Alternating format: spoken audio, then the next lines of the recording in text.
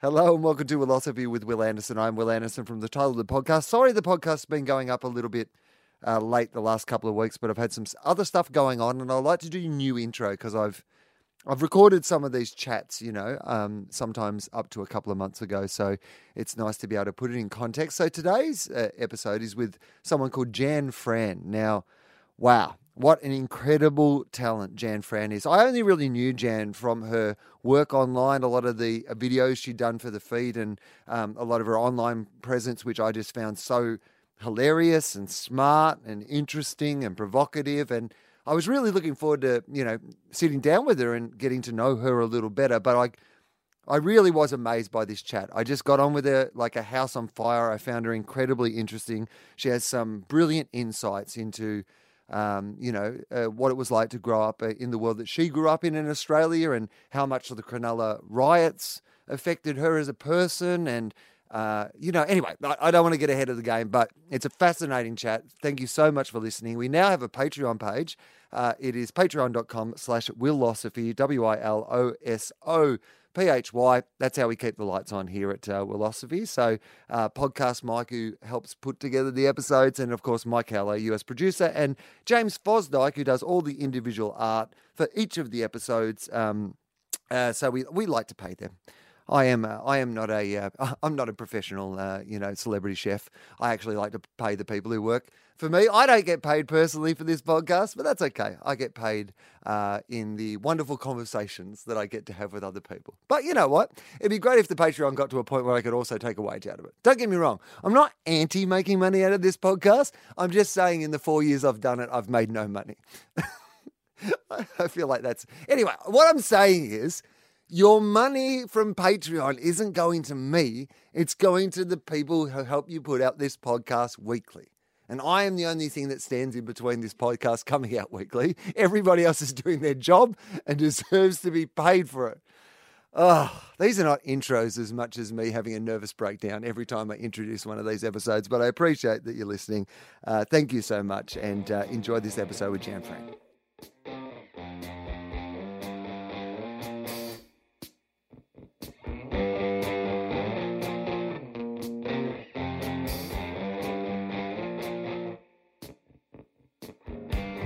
Hello and welcome to Philosophy with Will Anderson. I am Will Anderson from the title of the podcast and very excited to have today's guest on because it's somebody that I literally just met for the first time, I believe. Now, who knows?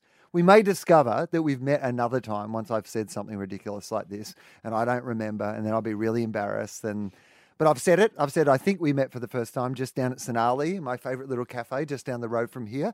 But this is a person who I've met online previously and been a great fan of her work and the amazing work she was doing, particularly on the feed on SBS. So let's just start. Let's get into it and I can discover whether I was right or wrong. This is how the podcast starts. I ask the guests who they are. So who are you? I am Jan Fran. I'm a journalist, a producer, a television presenter, but probably the best description of actually what I do came from a very, very drunk lady in the line to the compost toilets at the Meredith Music Festival who spotted me and she went, "Oh, I know you." She's like, "You're that lady that talks about politics on the internet." And I was like, "Yeah, that is me. That is what I do." Well, that's interesting because when you said like journalist and producer, you said them all with a question mark at the end. Yeah, that's right. Whereas when you said you're the lady who talks about politics on the internet, you said that quite firmly. There was no question involved in that. You're like, you felt comfortable. Oh my God, this feels like a psych session. I love it. No, it's exactly right because I'm like, my voice tends to go up in pitch a little bit when I say, journalist? A journalist? Is journalism still a thing? Am I getting paid to do it? And it's partly because like my role has changed so much in the last 5 years that it's very hard to put a label on the type of work that I do other than that lady that talks about politics on the internet. So that's now on my business card and my website. That makes sense to me, though, because was I correct in saying that we just met for the first time, or have we met previously? No, we had just met for the first time. Okay, I was good. going to troll you and say, well, we have met previously. I can't believe you don't remember. But I'm the perfect person to troll in that situation because I have a terrible memory particularly for faces. I'm okay situationally when it comes to remembering people. If I see people in the context where I normally see them, I'm pretty good at remembering who someone is. Yeah, right. But if you take people out of that sort of situational memory, I am absolutely terrible. So I was actually pleasantly surprised that I actually recognised you when I ran into you in the cafe, to be honest. Me too. I'm always pleasantly surprised when someone recognises me. Now, so this is interesting to me and this is why I'm excited about today's episode is that A, I'm an admirer of what you do, but B, I don't actually know a lot about you. And so this is going to be as fascinating for me as I get to know you as hopefully it will be for the people who are listening. But I discovered you, I guess, as that lady on the internet talking about politics. And because your pieces that you were doing were so smart and so had a very distinctive voice, but were genuinely comedic as well, it was hard for me to know exactly what position you and how you would describe yourself, what it was that you thought you were making. So can we start with those? Yeah. And just, can I ask you just a little bit about how you started doing those videos and sort of what your intention was with them, what skills you were bringing to the table, how you would describe what you were doing? Yeah. So for anyone that hasn't seen or doesn't know who the hell I am or what kind of videos I make, I about a year ago, so probably early last year, so I worked on a show called The Feed, which was on SBS Viceland. It's targeting a millennial audience, and we very quickly realised. I mean, to be honest, we knew it from day one that our audience was online, and especially we're targeting an audience that doesn't watch television. Correct. It's like somebody just tasked us with the impossible, where they were like, we would like you to increase your television audience, but have them be made up of 16 to 24-year-olds on the secondary network of Australia's second favourite public broadcaster. and we're like, okay. Challenge accepted. Yeah. Well, I was like, no, challenge not accepted. I'm not doing this on TV. I want to focus on the internet because I find the online space and social media so interesting.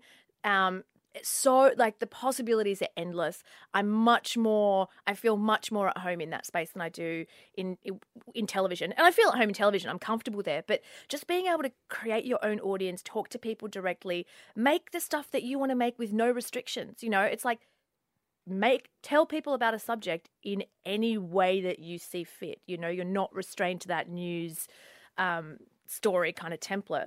So early last year, I was like, okay, I want to create something that lives on social media for a social media audience. And I want it to be about stuff. Like, I want it to be about important shit. I want it to be about topical issues. I want it to be about social issues. I want people to think about, where they are in the world a little bit more. Because I've just always had a fundamental interest in this stuff, like from day one, talking about sort of politics and social issues. I'm sort of like my dad. He just can't do small talk. Just doesn't know how, can't do it, not with anyone. So I've always sort of been very engaged like that. And I decided, okay, I sort of want to create like an opinion, analysis, explainer kind of segment. And I did, and it's called The Frant, which is the Jan Fran rant. Very clever. And you're talking to somebody who literally is doing a show called Willosophy with Will Anderson. So you're in the right space for coming up with a segment and then putting your name in the pun title of it. Yeah, and honestly, this is a very safe space for that sort of gear. Love that. And look, that was 90% of the work. Yeah. You know what I mean? Once I got to that, I was like, beautiful. I know exactly what I'm doing. I'm Jan Fran. I'm doing a rant. Yeah. And so what I would do would be kind of opinion and analysis pieces that would react to news of the day. So something would happen and I would kind of write up a script of what I sort of thought about it, some things to consider, some research, some information, and present it in this very kind of simple way where you're barreling the camera, you're talking, there's a lot of edit cuts, and it's a relatively short, video, 3-4 minutes, and you post it online. And were you writing and researching it all by yourself? Did you have anybody else who was helping you with these pieces? No. So Okay, so how long would it take you to put together one of these pieces in general? Well, sometimes it would you'd have to go like 8 hours from pitch to publish because the timeliness is so much more important online than what it is not online. And, you know, if you want to react to news of the day, you have to be very quick. So it actually ended up being a bit of a pressure cooker of a situation because I was writing them myself alone. And so I had, you know, maybe 4 hours to construct an argument, which is it's very different to just telling someone a news story or just relaying information. You're trying to construct, you're constructing an argument, right? So you have to think about that very differently. Well, you have to get across an issue. You have to decide what your opinion is around an issue. You have to test whether that opinion is a valid opinion to have. You have to consider what the arguments against that opinion would be and respond to them almost within the piece, and then make it entertaining, and then sort of write it, film it, get it all done, get it out there so that people are still interested in the issue to which you're responding. Which exactly. when I would watch them, I would be so impressed by the amount of work that clearly had gone into something. But I did also get a little overwhelmed by the amount of work that would go into these things. Was it overwhelming to you? Sometimes it could get a bit overwhelming. Yeah, sometimes it could. I remember after I wrote one about the Christchurch massacre, and I remember being a little bit overwhelmed after that one because I stayed up quite late writing because I wanted to get it right, and it was such a big issue, and I didn't just want to be wading into something with like nothing to say. I tend like if I and I have done ones where look, it's television, you know what I mean? Like we need to fill some airtime here, girl. So, you know, sometimes I'll write a piece that I don't feel hugely passionate or invested about, and it's more of like an explainer piece or whatever.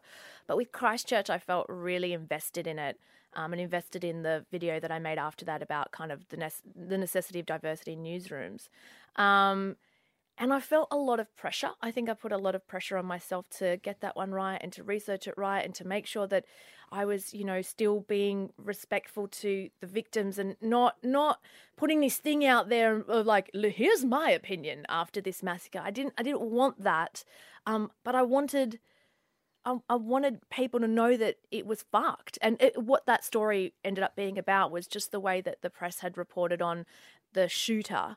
And, you know, the Daily Mail, paragon of good journalism, obviously, had called him something like, you know, the angelic blonde-haired boy who turned into a mass killer. And, you know, for me, it's like you quickly realise how when someone is white, we rush for relatability, right? Because they are of us. They are of this society that we're part of, and we don't want to be complicit in any of this. So we have to identify that they're one of us, and then talk about how they stopped being one of us. You know, it was this angelic boy, this farm boy. He was a normal person, just like the rest of us, and something went wrong. And that's how we try and relate to and understand, white people that commit crimes comparative to brown people who commit these kind of crimes, right? So diversity in the people who are actually presenting the news, but not just presenting the news, researching the news, producing the news, you know, from ground floor up, and whether they be people of different races, cultural experience, whether different sexes, different age groups, you know, that idea of diversity. Speak to me a little bit about how you think that affects the way that news is represented. Well, I think so. Diversity is there's two things. There's diversity and inclusion, right? So diversity is it just is like we just are a diverse country. We're a diverse people. We are a diverse workforce. You know, people who are of non-English speaking backgrounds have jobs. Gay people have jobs. Trans people have jobs. Women have jobs.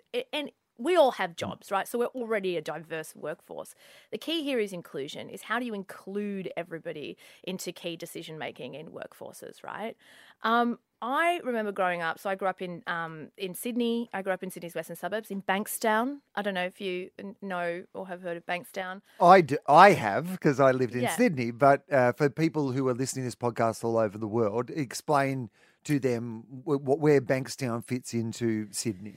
So Bankstown is, look, it's it's heavily Lebanese. That's how I would describe Bankstown.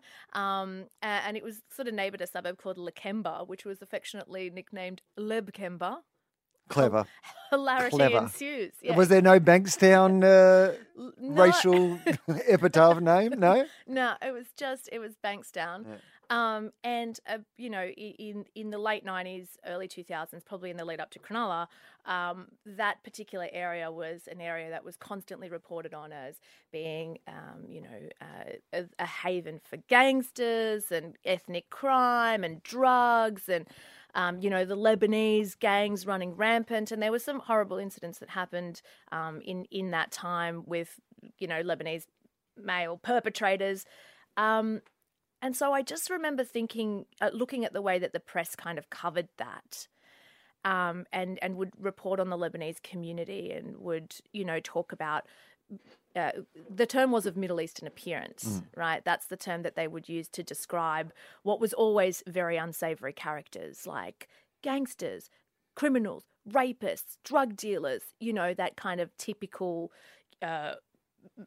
male Lebanese scary kind of guy. That came to be the epitome of the community. And I think it's partly because there were just no other voices in that space to go, you know what, that's actually not what the community is like. That is not the community. That's what you think the community is. Because every time I read that phrase of Middle Eastern appearance, the first thing I thought is that's not true. Like, I'm of Middle Eastern appearance. This is what it looks like to be of Middle Eastern appearance. And this is a complete misrepresentation of me and of my community and of the hundreds of thousands of Australians who identify as Lebanese, who are, living in Sydney and or all over Australia. So I do wonder if there had just been more agency and a little bit more diversity, if there was at least one or two or three people who were of Middle Eastern appearance, sitting in on a meeting and a story was pitched and true inclusion had been reached at that point. I wonder if the angles would have been different. I wonder if someone would have been able to say, you know what, that's a shit story. Why are we going with that lead? Why are we going with that headline? Okay, you want to print that, print this as well. I wonder if the balance would have been different between the type of stuff that we were getting. How do you feel about the cyclical nature of that in that, Pauline Hanson, who for international listeners is a sort of a right-wing Australian politician who's run, a lot of the time on racial grounds.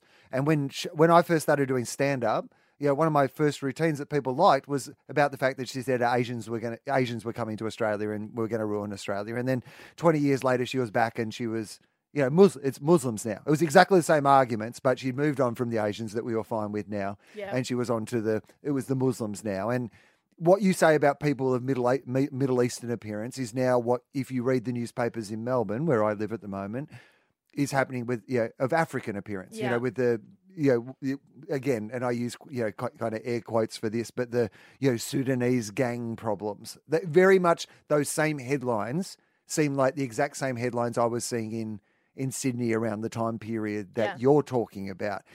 The fact that each generation who has come to this country has had some version of that and it repeats itself and plays over and over. I don't even know exactly what I'm asking you other than what do you think about that? I don't like it. No. Well, yeah, okay. Let's assume that I also don't like it. What does it say about us that is it a nature of that every time someone new comes here that we go through this exact same thing? Yeah. Why don't we recognize that it is the exact same thing? And the fact that in the same way as, we were scared of the Asians taking over, Yeah. now we're like, oh no, we really like... Can I be honest? Yeah. This is what I think it is. Yeah. I think Australia is very white and Australia is very xenophobic. I don't know if I would use the term racist per se, particularly in relation to Australia and immigrants. Good. Australia and Indigenous, Mm-hmm. Yeah, I'd sure. probably use the term racist there, yes. And to some extent when it comes to immigration, I think racist is an appropriate term. Xenophobic, I think, fits more into this particular So explain to me what you see the difference between the two being. I think xenophobia is more something that stems a little bit more from ignorance, or something that where you're just a little bit more reserved about wanting to partake with someone of a different culture, right? It's not that you necessarily think that you are ethnocentrically better. Like, I'm not better than you because I'm white, right? That probably feeds into racism a little bit more. They're different. I don't understand them on Yeah, scale. it's more just like, I'm a little bit apprehensive. And you know what? I would prefer, apprehension makes me uncomfortable, and I would just prefer not to deal with being uncomfortable. So if you could just go away, that would be great. That's xenophobia. You know? Whereas racist is, I am white, my culture is superior, my skin colour is superior, look how great Western civilization is, you're only here because of me, go fuck yourself. I think you're the first person who's quoted Donald Trump on the show. But okay, I understand what you mean. And I think that's, I mean, as much as, you know, a straight white Australian guy can have a commentary around the idea of, you know, being discriminated against, when I see it, I recognise the difference between what you're saying is that I don't think that the majority of Australians are inherently racist, but I do see a great element of that xenophobia that you explained, the fear of others or the misunderstanding or we need it to be around for 20 years before we're like, we can relax now, we're fine. You know, you're part of the broader Australian community. It's an uncomfortability that, you know, lots of people don't like being uncomfortable. I mean, it's uncomfortable. If you're uncomfortable, you would prefer to be comfortable, I imagine. And so controversial, maybe. But it's right. Yeah, no, I agree. Absolutely. So tell me this then. Yeah. What was your experience growing up like? Did you feel that because of your, you know, background, because of the fact that you are of Middle Eastern appearance, that you were lumped in with, you know, what the media were portraying that as being? So a little bit. So I term myself ethnic light, which is like skim milk, you know, where I don't outwardly present as anything in particular. Like, for example, I'm not going to be the first to be abused on a bus, right? Because I'm 5'2". My skin is, I have olive skin. I have straight brown hair. Normally it's curly, but it's straightened for the purposes of today. And so I'm not going to be the first to stand out in a public place, right? My skin is not black. I'm not South Asian or North Asian. I don't wear a hijab. I'm not an overpowering, you know, Lebanese guy with a mullet and gold chains and a bum bag. Good look, by the way, not joking. So I'm none of those things, right? So I'm never going to be the first one targeted. So my experience was always a little bit more subtle. I remember being at university and you have to go around the class and the teacher says, okay, well, now everybody's going to tell us, where it is that they come from and where it is that they grew up in Sydney. And for me, those were the two worst questions that I could possibly have to answer publicly, telling people that I was Lebanese and that I grew up in Bankstown, because there was so much shame attached to being that, particularly in the late 90s, early 2000s, when I was leaving high school and coming of age. So there were these sort of subtleties that you would experience in these moments where it would sort of spring up on you. You know, nobody would ever tell me, oh, you should go back to where you came from, except one time in primary school. Let's face it, did happen. But that teacher wasn't allowed to teach again after yeah, that, that's right? Yeah, that teacher was fired. Yeah. Promoted, probably, actually. Probably promoted at that time. Yeah, for sure. So, it would be things like we'd go to a nightclub, which was hot stuff in the early 2000s.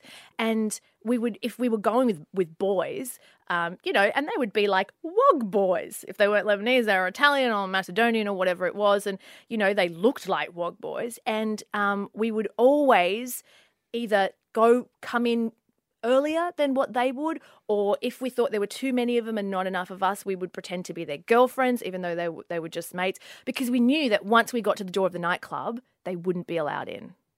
And it happened time and time and time again. And you know what? It was water off a duck's back to us, right? Because we were like, okay, well, you boys are probably not going to be let into the nightclub, so what's the strategy? Let's talk. Rather than, can we just process the fact that you're not going to be led into a nightclub because of the way you look, right? So the normalization of it. You have to just go, this is the way things are. That's right. Find a way to deal with it rather than being able to acknowledge that it's just completely wrong that it's happening in the first place. Exactly. And, we just wouldn't think it was worth our while to acknowledge that something completely wrong was happening, even though we knew it was. But are we really going to go up to the bouncer and go, you know what, I know what's happening here. You're not letting us in because we look Lebanese and you're, intimidated, or you have an idea of what you think is going to happen if you let these guys in. It was like, let's just get into the nightclub and have a nice time and go home. That's all we want. And I think now, and especially because of social media, and this is like the beauty and the terror of it, right? People have mediums that they never had before. So you're hearing more from minority voices that would not have had the platform to say what they wanted to say 5-10 years ago. Certainly when I was growing up, there were no platforms by which you could just call out some shit that was happening, or call out Andrew Bolt, or call out whoever it was that was writing whatever they were writing in the, Daily Telly. So now I think there's a level of empowerment that is happening within minority communities, just in the sense that they have a platform for a voice that they've been using for decades. You just haven't been hearing it, Not you per se, Will, but No. I will lump myself in that, and I consider myself to be a reasonably curious and well-read, and a person who surrounded myself with at least a reasonable element of diversity in my life because of the nature of my work and the places that I've been. But no, I absolutely 100% will say that social media in particular, you don't realize how much of society was set up to not have us ever acknowledge that other people were having these things happen. Yeah, exactly. So, I forgive people sometimes the idea of, the thing I always say is, once you know, there's a difference. But sometimes I forgive people for not knowing in the first place, because so much of our society was set up for them to not know. You don't have much excuse these days not to know. The voices are out there, the arguments are out there. But like you said, in the old days, you'd just get the Andrew Bolt opinion and the whole bunch of other people who agreed with the Andrew Bolt opinion, and you wouldn't get to hear from the people he's actually writing about, or the people who have a different opinion to that. Yeah, and there is still, obviously there is still that imbalance of Andrew Bolt has a national platform and a nationally syndicated column or whatever it is, and you are just somebody on Twitter. I understand that there is an imbalance there that needs to be acknowledged, but with enough voices on Twitter, or with enough voices on Facebook, or with, the videos that I make that get seen by millions of people, that is still a platform that was not available, certainly to me, a few years ago. And I hear people all the time say, diversity, why all of a sudden we're talking about diversity and it's just such a buzzword and that's all I hear now. And, and I think, babe, I've been talking about this for 30 years.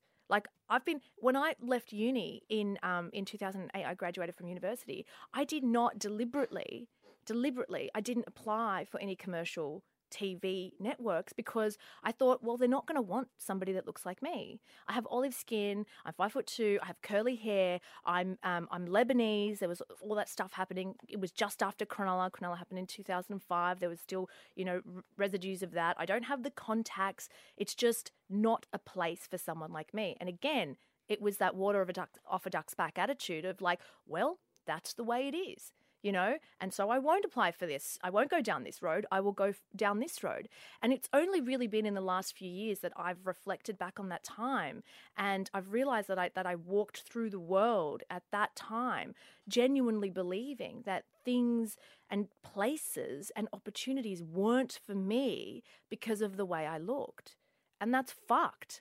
And I don't walk through the world like that anymore. I fucking strut down that route and say, if there's no room for me here, I'll make it, And I think that's what a lot of folks from minority backgrounds are doing.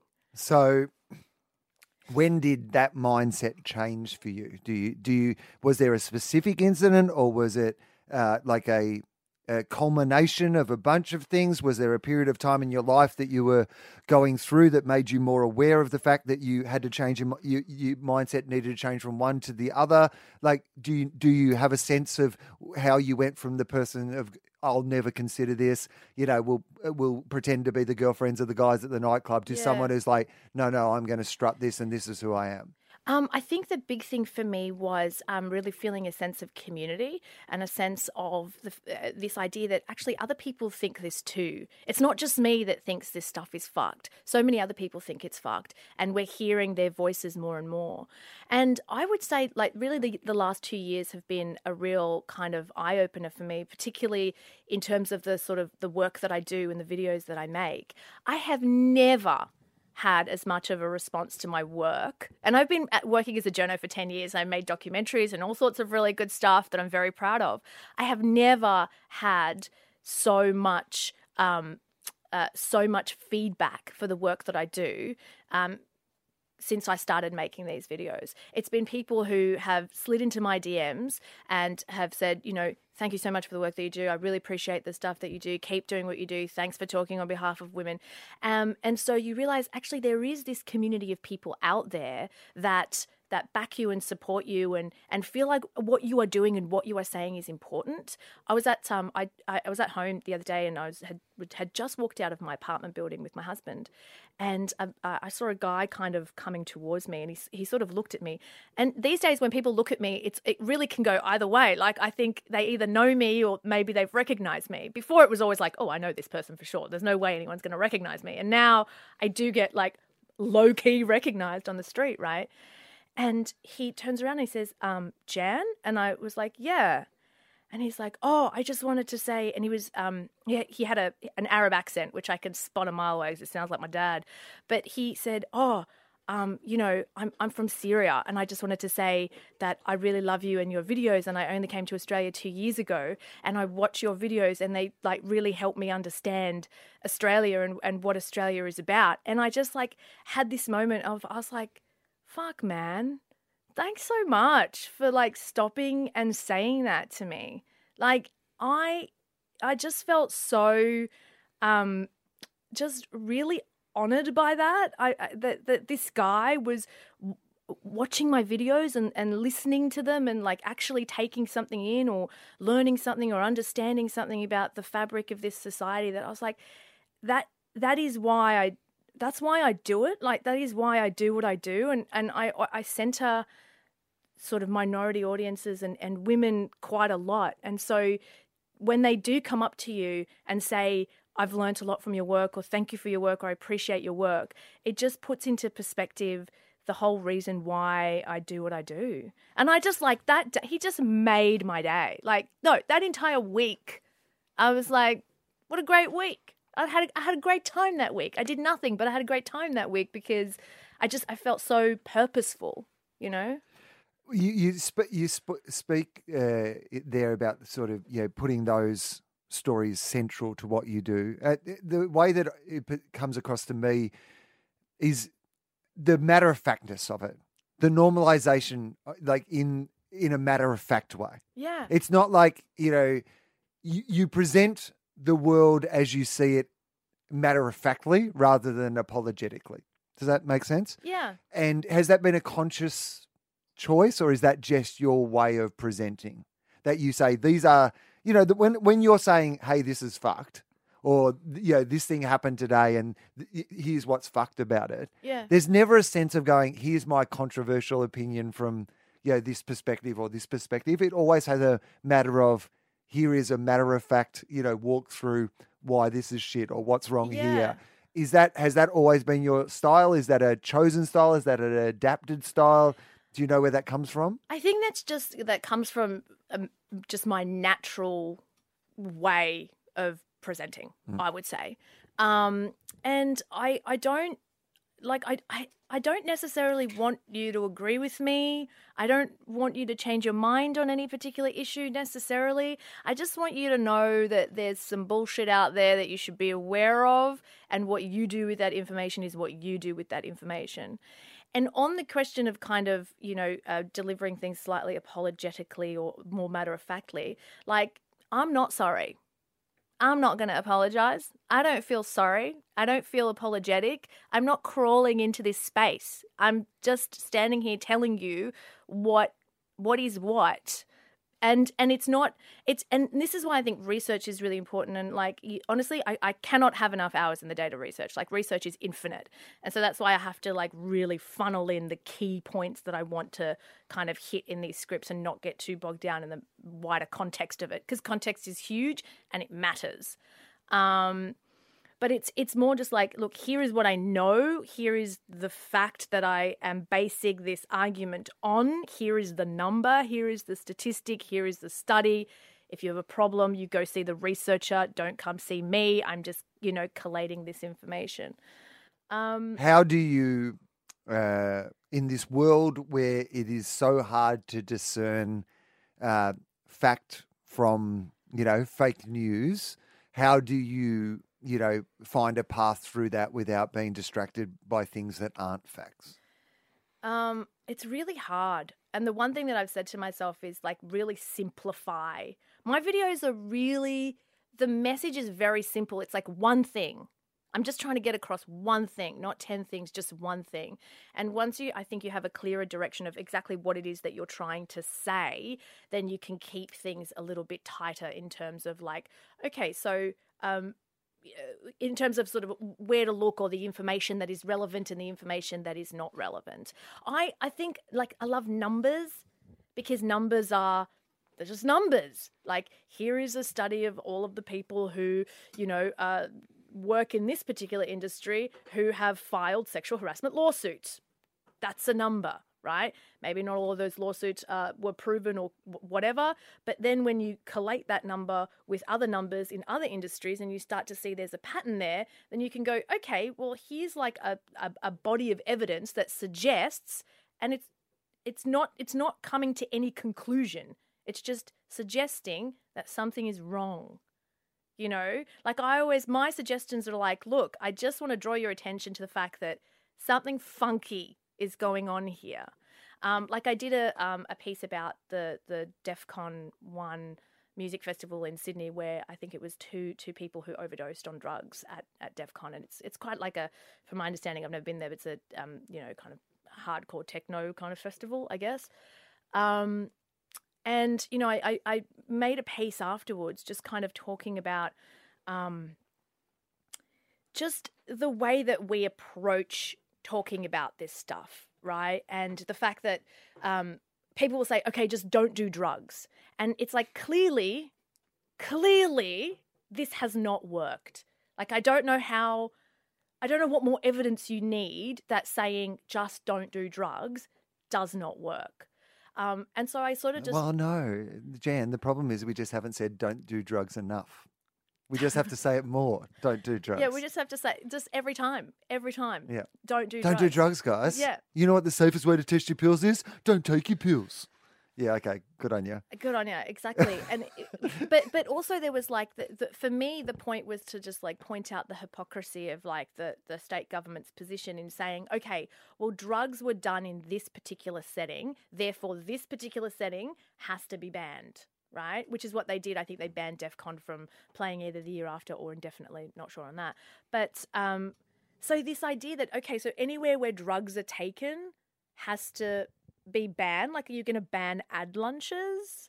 Because I can assure you, like... Oh, ban Parliament. Are you going to ban Parliament? Are you going to, ban the Spring Racing Carnival? Are you going to ban the Spring...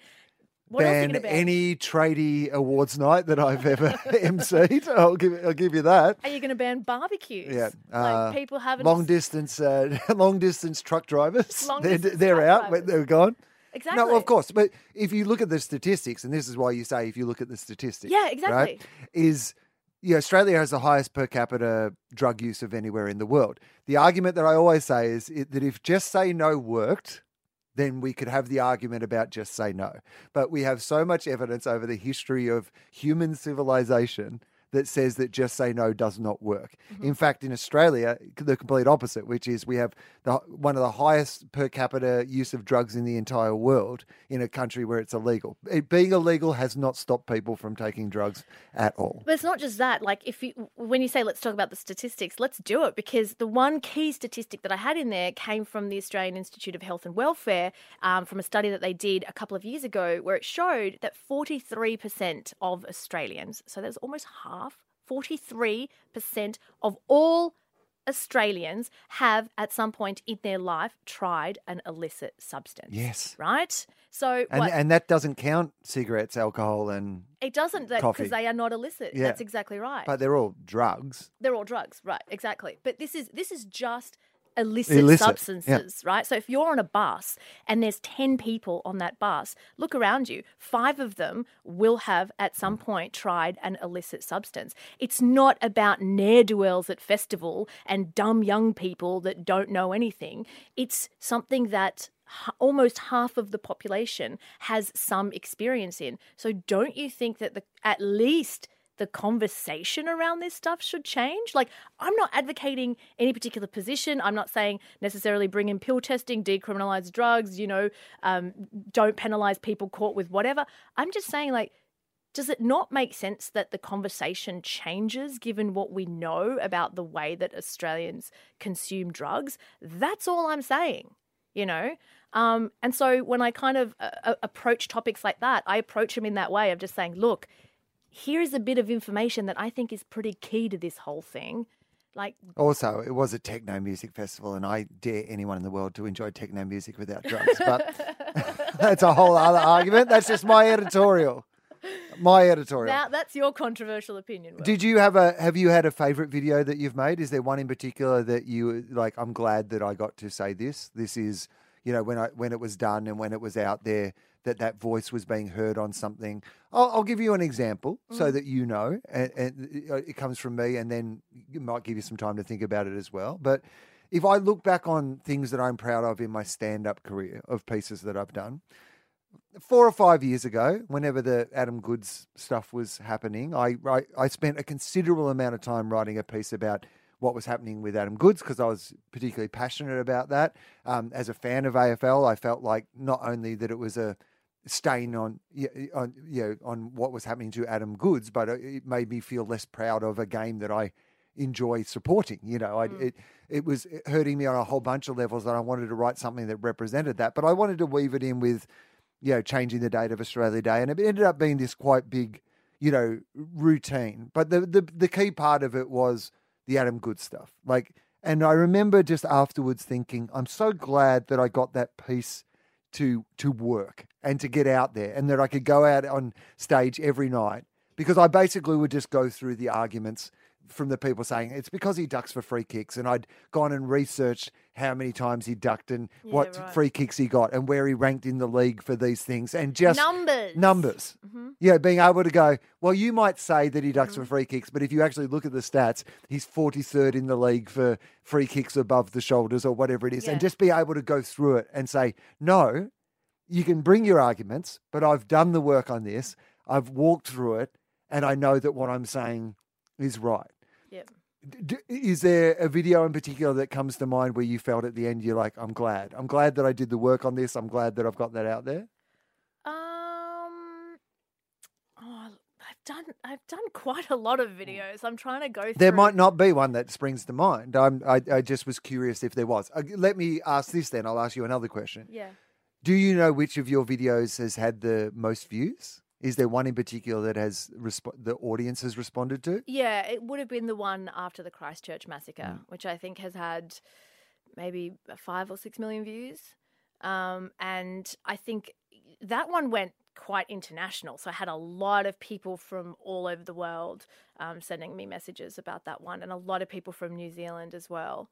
And I think it's, people were at that time just kind of reeling and trying to understand, trying to make sense of it all, and so I think it hit a nerve that I think a lot of people already knew, and I think it just said what a lot of people were already thinking and already knew, and maybe didn't really know how to say it, which was that we treat white suspects or white terrorists, let's call it for what it is, he was a terrorist, we treat white terrorists very different to brown terrorists, and that's partly because we feel complicit in white terrorism, and we struggle with that, I think, as a society.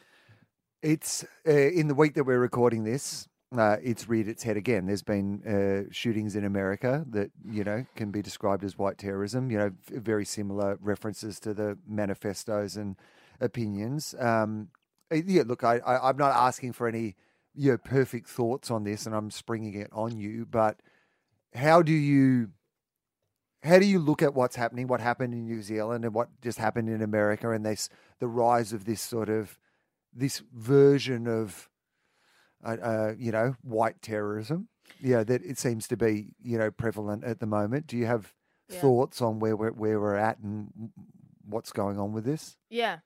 And these are just sort of, I'm shooting the breeze here. Yeah. I'm sort of just brainstorming this stuff off the top of my head, which I haven't really hugely looked into the research of, but this is my theory. Okay, so it's just a theory. I think what's happening is twofold, and we're seeing it happen in places around the world where we've seen mass post-war immigration, right? So just let's broaden out the context quite a bit. So we're seeing mass post-war immigration to countries like America, Australia, Britain, New Zealand, these sort of like liberal Western countries. Europe, after World War II, large parts of Europe were decimated. They brought in a lot of immigrants from North Africa, essentially to help rebuild parts of the continent, right? So these countries all over the world have seen mass immigration, and they've needed it. I mean, let's not lie, girl. Immigrants built half this country. Like, for Australia's population to grow, especially post World War II, we needed immigration. Everybody knew this. So I think what's happening is the ethnic makeup of these countries is changing, right? So now we're like 50, 60, 70 years post-war, right?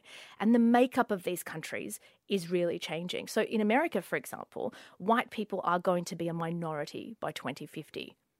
Okay, in terms of, what we understand to be white of Anglo-Celtic or white European background. So the demographics are shifting, okay? And I think that makes people uncomfortable. So that xenophobia that already exists kicks into overdrive and there ends up being a sense of loss. Like, oh, hang on a second, this is mine. I've always identified this way. This is my country. I'm used to this country being like this, and now all of a sudden it's going to be like that?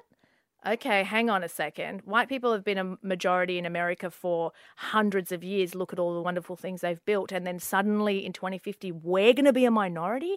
It's contending with white people being a minority.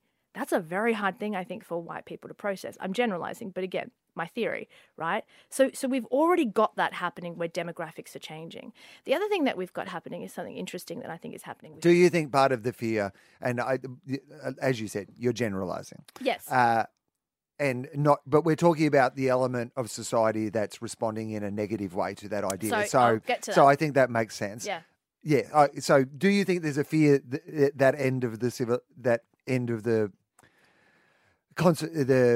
community, and I couldn't find the word I was really looking for there, but that what if they treat us the way we treated them? Maybe. Well, I mean, I think white people know what it's like to be a minority, and they don't want to be that. Yeah. Because being a minority can be a bit shit. It's no good. It's no good. We were no good to minorities. We don't want to be a minority. That's right. Yeah. That's exactly what I think is happening. We won't get let into nightclubs. We won't get let into nightclubs. We might be genocided. Let's Yeah. remember when we did that to some other people, And so I think white people know actually what it's like to be a minority, and it's not cute, and they don't want to do it. So having to contend with that is very uncomfortable and scary. The other point is what we're seeing is something is happening with men. I'm reading a book at the moment called The End of Men, which was written in 2015, which is not as dramatic as what the title makes it out to be. It's nonfiction. It's sort of examining these trends where in the last 50 years, women have done this, which I'm doing like a Hitler salute. Well, it's weird that you've gone with that. Sure, I mean, if you want to, I guess, but wasn't the direction I thought you were going to go in, to be honest. I'm what I'm actually doing, allow me to clarify, not a Hitler salute. It's sort of like, I'm doing like that, an upward inflection. Yeah. So going up in life, right? That's what Hitler said too. Oh, God. So we've already compared the interview's done. Hitler's been brought up. It's done. Let's just call it a day. We don't have a Godwin's law on this podcast. Oh, we don't. It doesn't work here. God damn it! Only on the internet. Yeah. So we've seen women, access education, access money, really kind of go up and up and up in their access to public life. And we've seen a lot of men, and particularly this particular book that I'm reading talks about the men in US flyover states whose jobs have gone abroad, who are not that skilled, who haven't gone into university, who are looking around and seeing the women around them be far more educated, far more aspirational, far more flexible.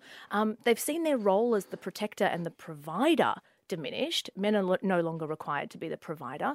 They're no longer required to be the protector. And if they are, it's to protect us from other men. But, women have a freedom now that they didn't 40, 50, 60, 100 years ago, right? So men, I think, are in a bit of an identity crisis. And this is something that's quite serious. Like, I don't take it lightly. And it's partly why people like Jordan Peterson are very popular, because they speak to this void, right?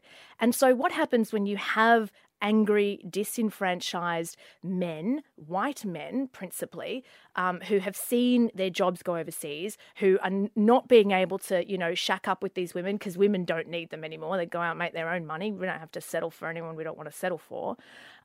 You just have the perfect grounding. You have this perfect fertile ground for this kind of radicalization to spring up, right? And add to that the context of, you're going to be a minority by 2050. You're already feeling disenfranchised, angry, and you're teaming up with a bunch of other people who are in the exact same position as you, and it becomes a recipe for disaster.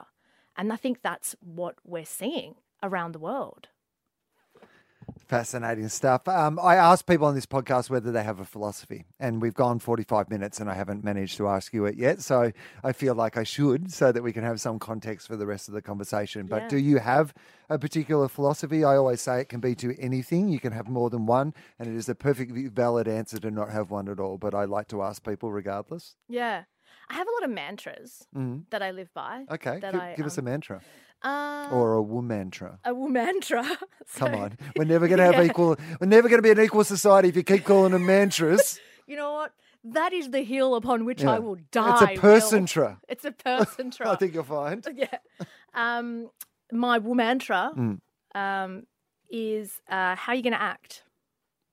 I really like that, because that, for me, I'm a real pragmatist. And I always think that in any situation, you can't control what people do. You can't control how cookies crumble, but you can always control the way you react to that. And so I try. I don't do it all the time, but I try. And certainly in situations of adversity where I'm like struggling or feeling really frustrated or not quite sure what I'm doing or where I'm going, I always ask myself, how are you going to act today? And it puts everything into the perspective of, you have the agency and the power to change this. How are you going to act? What are you going to do? I find that really powerful, and it's something that I recently have had to remind myself of. Remind myself, I guess, it was probably. Yeah, I think the remind is fine. I think the re is redundant. I think the re's already there. Remind myself. I'm bringing that in. Well, no, because I think that I have previously reminded myself, and I've had to do it again because I'd forgotten, which is that idea that sometimes you can't change the circumstance, but you can change how you react to that circumstance. That you have agency over your reaction. You have agency over how you're going to act in relation to that That's the thing. only thing you have agency over. That is the only thing you have agency over. We spend so much time trying to control the uncontrollable when the only thing that we can control is our reaction to the uncontrollable. So don't focus on anything else. It's like it's a drain. It's time spent. It will take your energy. It will take your time. It will take your brain space. Don't pour it down the drain. Just ask, how are you going to act? It's the only thing you can do. Do you still get caught in? Because that's very similar to what I try to live my life by. But I find when I'm going through times when, I'm at my worst, or life feels like it's at its worst, is when I'm not able to get that distance from those things. That idea that somebody is doing a thing over and over, and you get caught up in the fact that you're angry at them being them, as opposed to going, well, I could just react to this in a different way. Yeah. This. You need to employ this strategy in those key moments. And like I said, actually ask yourself. Like, go and stand in front of a mirror if you want to be dramatic about it. go and stand in front of a mirror if you get to the point where you're so angry about someone, and it could be because there's a sense of injustice. Like you have a right to be angry maybe in that situation, right? So you feel like you are justified in your anger. Great, feel justified. That's fine. Then go and stand in front of a mirror and say, how are you going to act about that? How are you going to act about being angry? You're angry, that's fine. I'm not taking that away from you. Keep that. But how are you going to act about it? It's good. I like that a lot. You like that? Yeah, Yeah, it's good. I really dig that. I think that's very good. Yeah. So tell me, I'm very interested in how you came to be who you are now. Because you seem to me, you sit in front of me being you seem very composed. You have obviously an incredible intellect. You're very funny and, you have a sense. Thank you, Will. You seem to have a sense of who you are. Is this something that, have you always been a person who's had a sense of who you are, or have you had to develop a sense of who you are? I think I have always had that. I really do think I have always had that. My sister said to me the other day, we were talking about couches or some kind of furniture, and I said, "Oh yeah, I think I want to get like a black and white rug," and my sister said, "Black and white." She's like, "They're just your colours. You've always just known that you like them." She was very indignant about that. She was not happy. She was not happy saying that to me. And I'm like, yeah, you're right. I have always just known that I've liked them. I've always known that I wanted to be a journalist. I've always known. Well, actually, I wanted to be an actor. That did not happen. Myriad reasons. But I've always known that I wanted to be a journalist. Why did you want to be a journalist? Because you're young enough to know that journalism was going to be over by the time you were in it. Like, I have a journalism degree, and I well, come on. Did not know that. Yeah, I have a journalism degree. I studied journalism. Graduated first in my course. I think you're fine, Jan. Oh, I graduated like very, very mediocre, just FYI. Yeah. But that's I didn't the know only that. reason I boast about it is that I then went on to not do journalism. Yeah, So sure. I feel like it's a good empty boast. I do a job that you need no qualifications for. Yeah, no right. one ever yells out at a comedy gig, show us your degree. Yeah, that's They don't right. care. Yeah. Does not matter. Does not mean one thing. But it qualifies me to host a podcast where I interview people. But, I have a journalism degree, and I worked in the Canberra Press Gallery for a while. Newspapers. I was in newspapers. I was a newspaper journalist. What are newspapers? Yeah, I know, right? But that's what I mean. Like, back when, for me, however many years ago it was now, 25 years ago when I was in the press gallery, in the press gallery writing, financial review articles about, Yeah, right. Yeah. I did not know this about you, Will. Yeah. So, Very fascinating. so for me, even then, you could tell that journalism was getting a bit wobbly. It felt like it was the final days of, media organisations having decent budgets to employ the right amount of journalists. And it was before online had become such a thing where clickbait and that style of journalism had sort of overtaken the idea of, for want of a better term, quality journalism. I think that's actually a pejorative, and it's not, because there's great journalism still today. Yeah, but a lot more than there was before, FYI. There's also a lot more shit, but yeah. Yes, I think that what you're saying is absolutely true. There's a lot more in general. Yeah. And it's meant that there's a lot more good stuff, and your capacity to access that good stuff is there. Yeah. I can access great journalism from around the world from my bedroom now, which is brilliant. But at the same time, you have to wade through a lot of complete and utter shite to get to the good stuff, because overwhelmingly the majority of journalism is not journalism. It's clickbait headlines and terrible stories about things that aren't important. Yeah. So what was it that attracted you to journalism? So I was always I love watching the news. Just like as a child. I remember being in high school, I think it was year 7, and the teacher was going around the class and saying, okay, well, what were some of the shows that you all watched last night? And the kids would say this and this and this. And she got to me and I said, the news. And she sort of looked at me like, the news?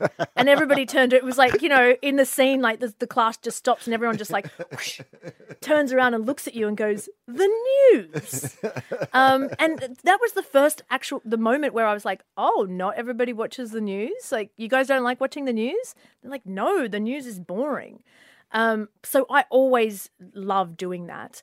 And I was always very fascinated with like society, what was happening, the politics of it, the social makeup of it, the sociology of people, who we were, trying to understand the world. I was always, and still am, and will always be, very sort of fascinated and engaged with that. And the news was a filter. The news filtered all of that for me. And I realized also very early on that I'm quite a good communicator. I'm quite a good filter like that. Like it was a vocation that I thought, I could do that. I could actually see myself doing that. And I've always sort of been very good at speaking and presenting. I remember my mother says, and look, my mother says a lot of things, but she says that I started speaking at 9 months, and sort of enunciating words at 9 months, which I think is a lie because a 9-month-old can't do that. But she was adamant. She was like, you said your first words at 9 months, before you could even walk or do anything else. And to some extent, like I believe her a little bit because I moved to France in my final year of study to do a year abroad. And I remember being really good at speaking, but shithouse at writing. Like spelling and grammar were all over the place.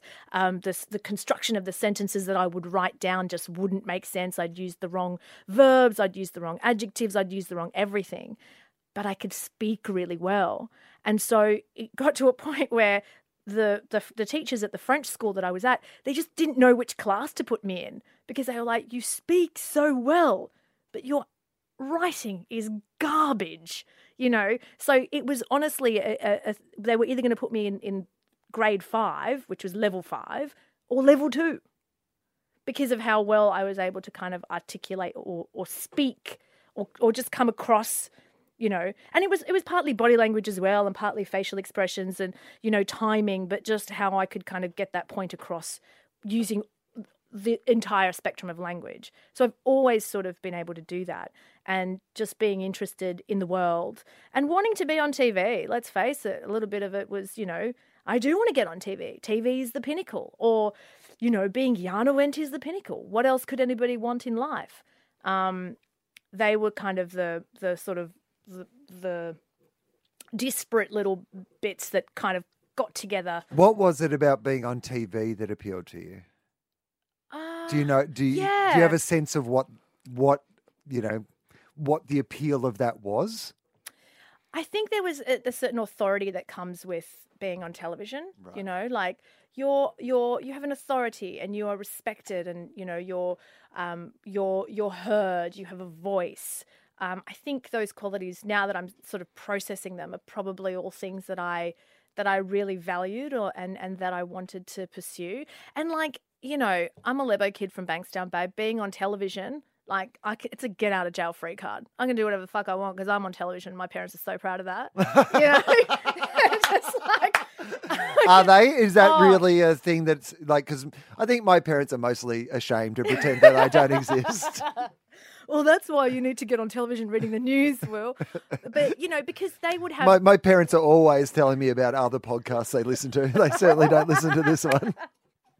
I love that. No, because I think they would hear from people who were like, oh, we saw Jan on the television, and people would be really buoyed by that. And my parents would kind of get a big head that, yes, their daughter was on the television, And so it did bring a sense of pride. It's really not the same when I say, Dad, I'm still on the internet. For them, he's like, no. Don't care. Yeah, for them, they don't care. And for my uncles and, no one in the community is running into them. And so I saw that viral video that Jan did. That's right. Exactly.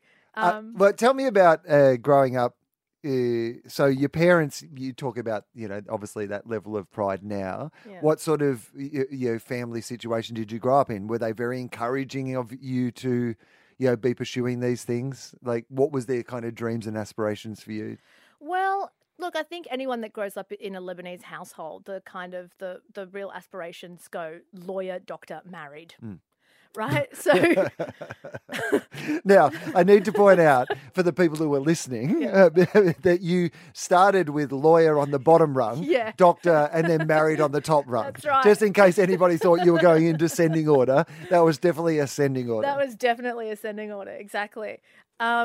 So I think my parents were always, so I wasn't born here is the other thing. I came here when I was 4. We'll go back to where you came from. Which was just a hotel on Flinders Street. Yeah. That's where I came from. But Where were you born?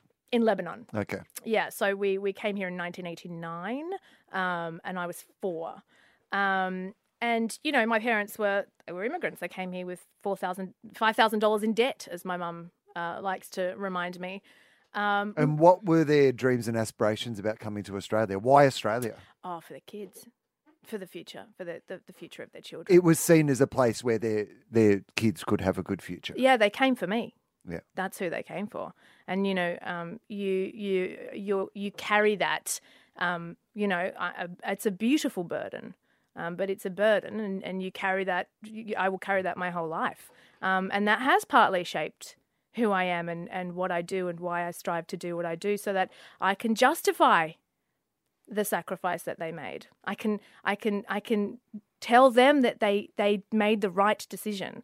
My success means that they made the right decision, that they didn't move here in vain. Because I know I don't know, but I can imagine what it would have taken for my parents to leave everything and to start here as a 32 and a 34-year-old Lebanese man and woman who spoke no English. They spoke French and Arabic. They spoke no English when they came here. To be disconnected from everything that they know and love, and we have family here, but we also have family over there.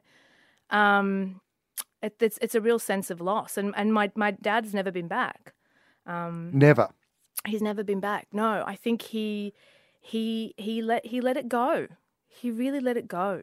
Have you been back? I've been back. Yeah, I've been back. I was back recently, just in Christmas of last year, and it was wonderful. I actually had the best time. I've been there 3 times now, and the third time was just the best time. And I went with my sisters, and we sort of stayed in the village, and we went back to the house that my father had grown up in the village.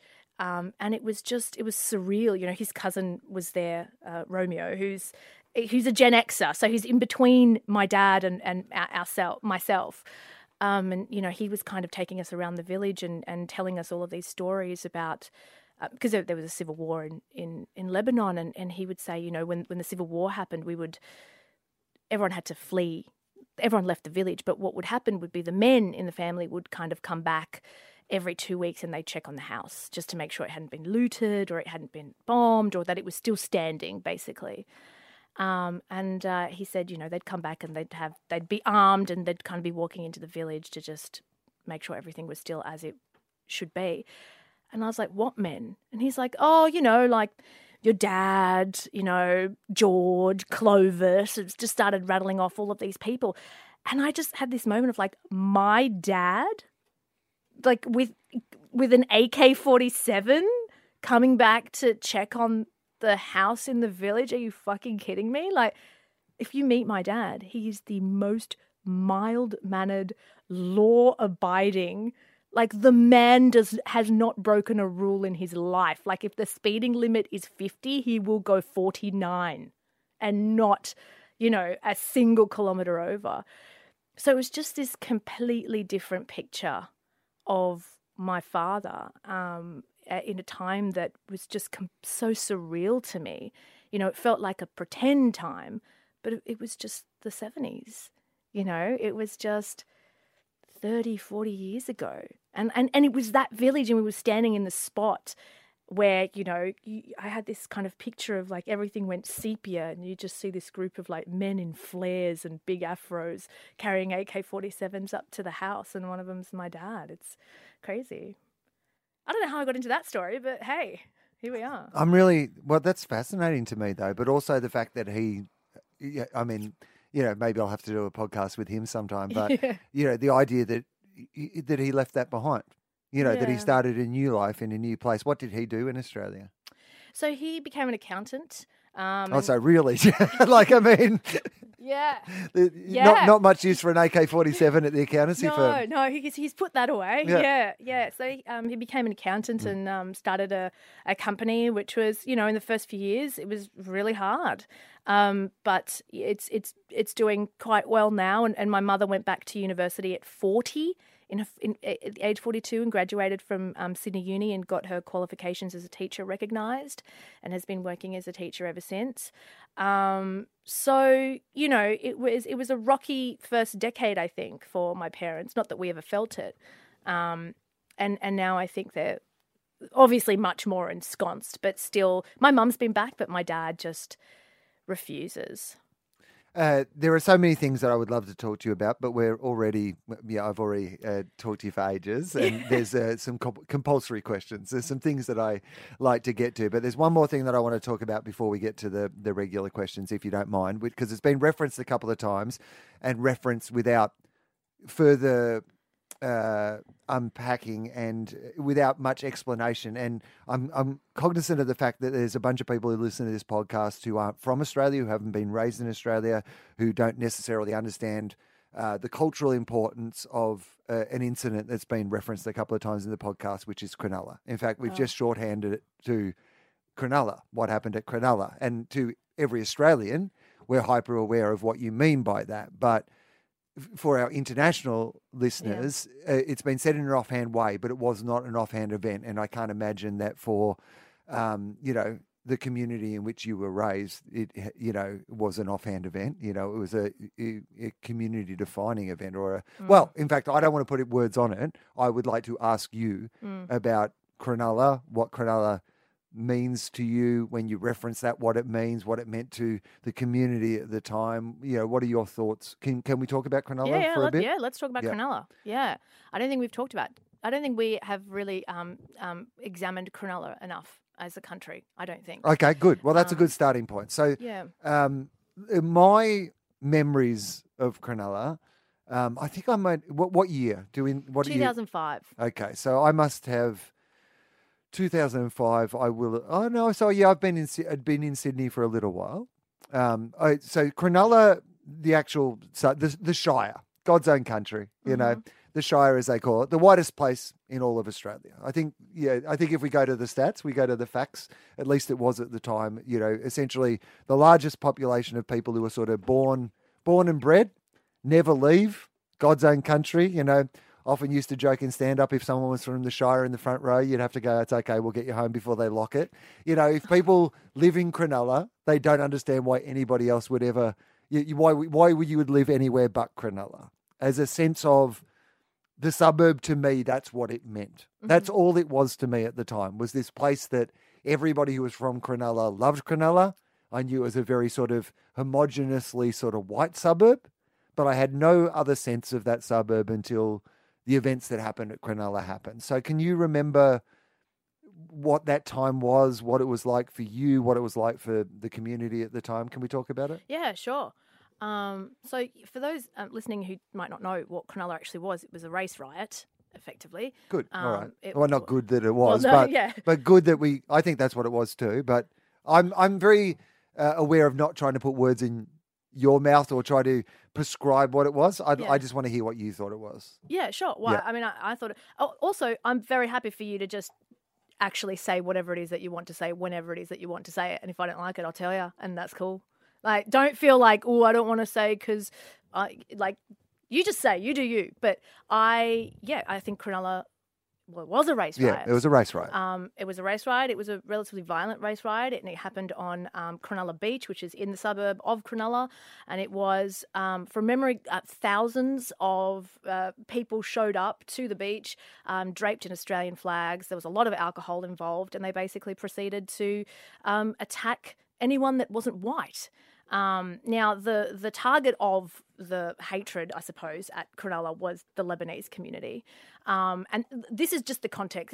This isn't necessarily my perspective of it. This is what I sort of remember of it and what I had sort of read of it. But I used to work in retail at just a shopping mall, a suburban shopping mall in Sydney. And I remember getting a phone call from my dad. And this was during the day. And he said, "Oh, you better turn on the news." And I said, "Why?" And he said, "Well," he said, "they hate us." And I said, what are you talking about, Dad? And he said, they hate us. And I had my first instinct with my dad is to go, Dad, you're exaggerating. Dad, they don't hate us. You feel these things very intensely and they're maybe not as intense as what you think that they are. And I was like, all right, Dad, well, I'll watch the news as soon as I get home because I'm at work right now. And being in a suburban shopping mall, there's, like JB Hi-Fi, The Good Guys, whatever, and they have TV screens. And they were playing the news. And the news, I'm walking around this shopping mall and the news was about Cronulla. And I can remember seeing the images, and it's a little bit blurry in my mind of like where I actually saw the image, this particular image first. But I remember seeing the images of somebody wearing a T-shirt that said "fuck off, Lebs."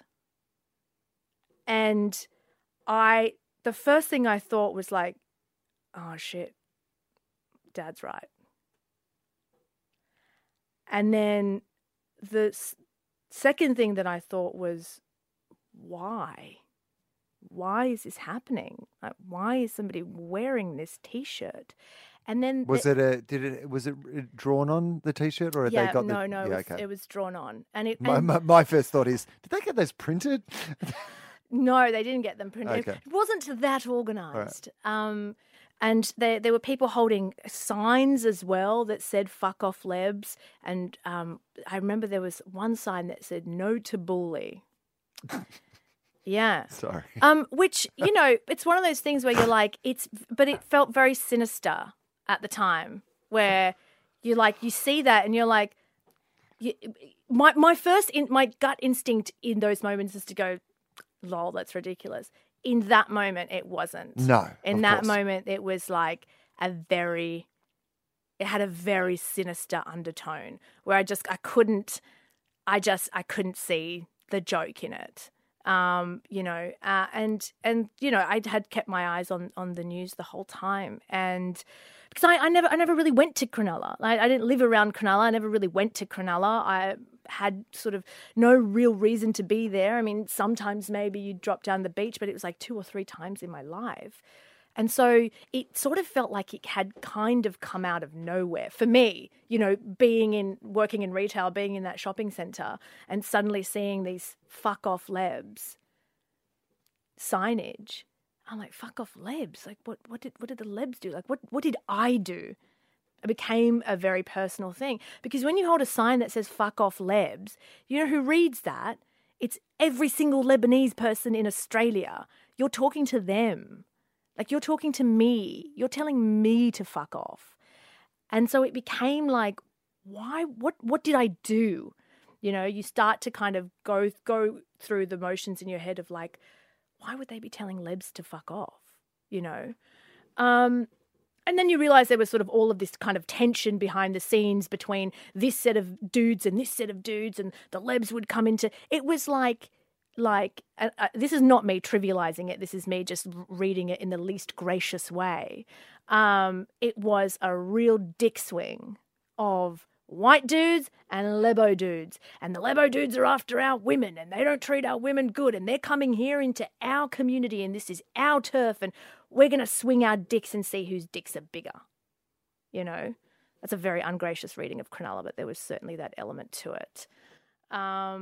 There was a great deal of testosterone, you know, in regards to, like, there was a lot of other things going on as well, but there was certainly an element of that sort of, and there's a lot of alcohol.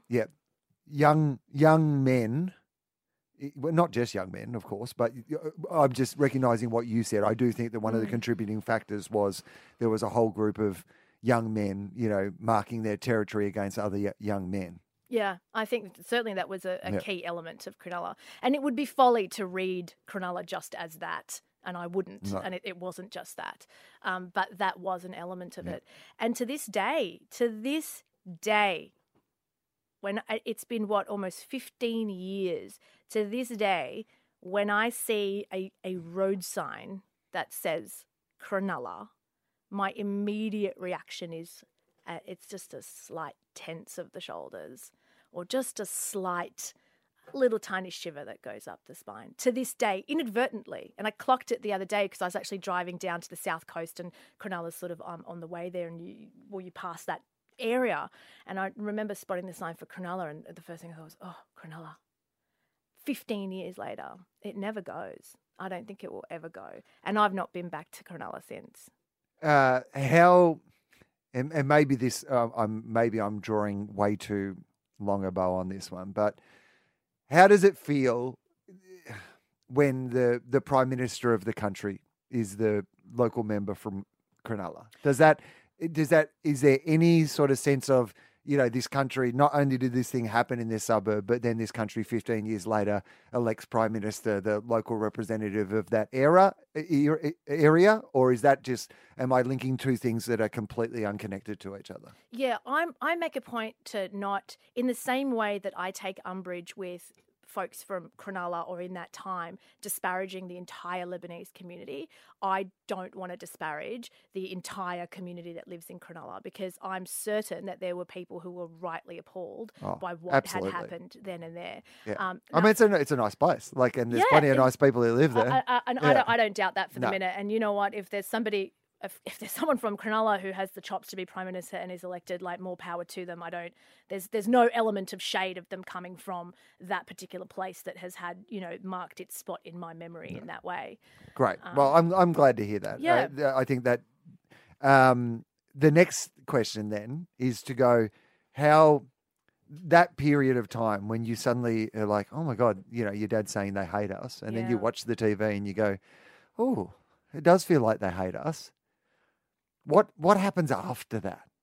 What's life like in the days and weeks and months that follow when the talk, we see at the moment with what's happening with the Adam Goodes documentaries and films that have been released, is it reignites the debate, and it almost gives permission for the letters pages of the Herald Sun, in Melbourne to be filled with, all the people who are anti-Adam Goodes and were anti-Adam Goodes 5 years ago suddenly have an excuse to wheel out their Adam Goodes arguments and have them all again. Yeah. I imagine the events that happened in Cronulla, then it becomes a national debating point, so that it goes from being this sort of isolated incident on a beach, that was done by certain groups of people, to being a national discussion now that is being had where everybody has an opinion one way or the other. Yeah.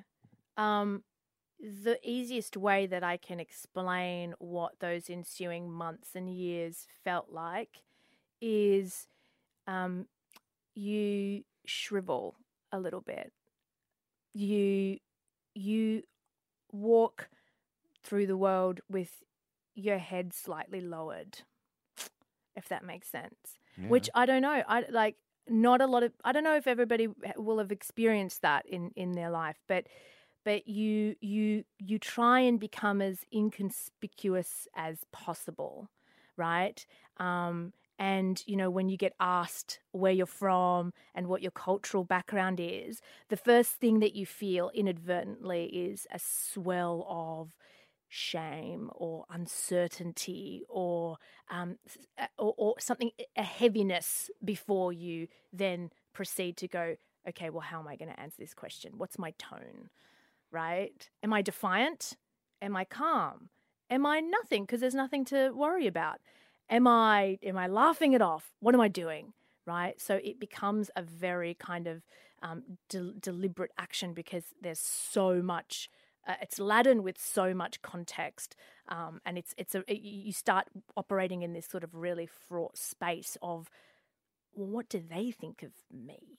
If I tell them that I'm Lebanese from Bankstown and we've just had this race riot where there's been placards of "fuck off Lebs" all over the television, and so you start being reactionary to people. You start going, okay, well, I'm just gonna react accordingly to how they act towards me, right? Which is that sense of shriveling where you're not out there with your chest up just strutting.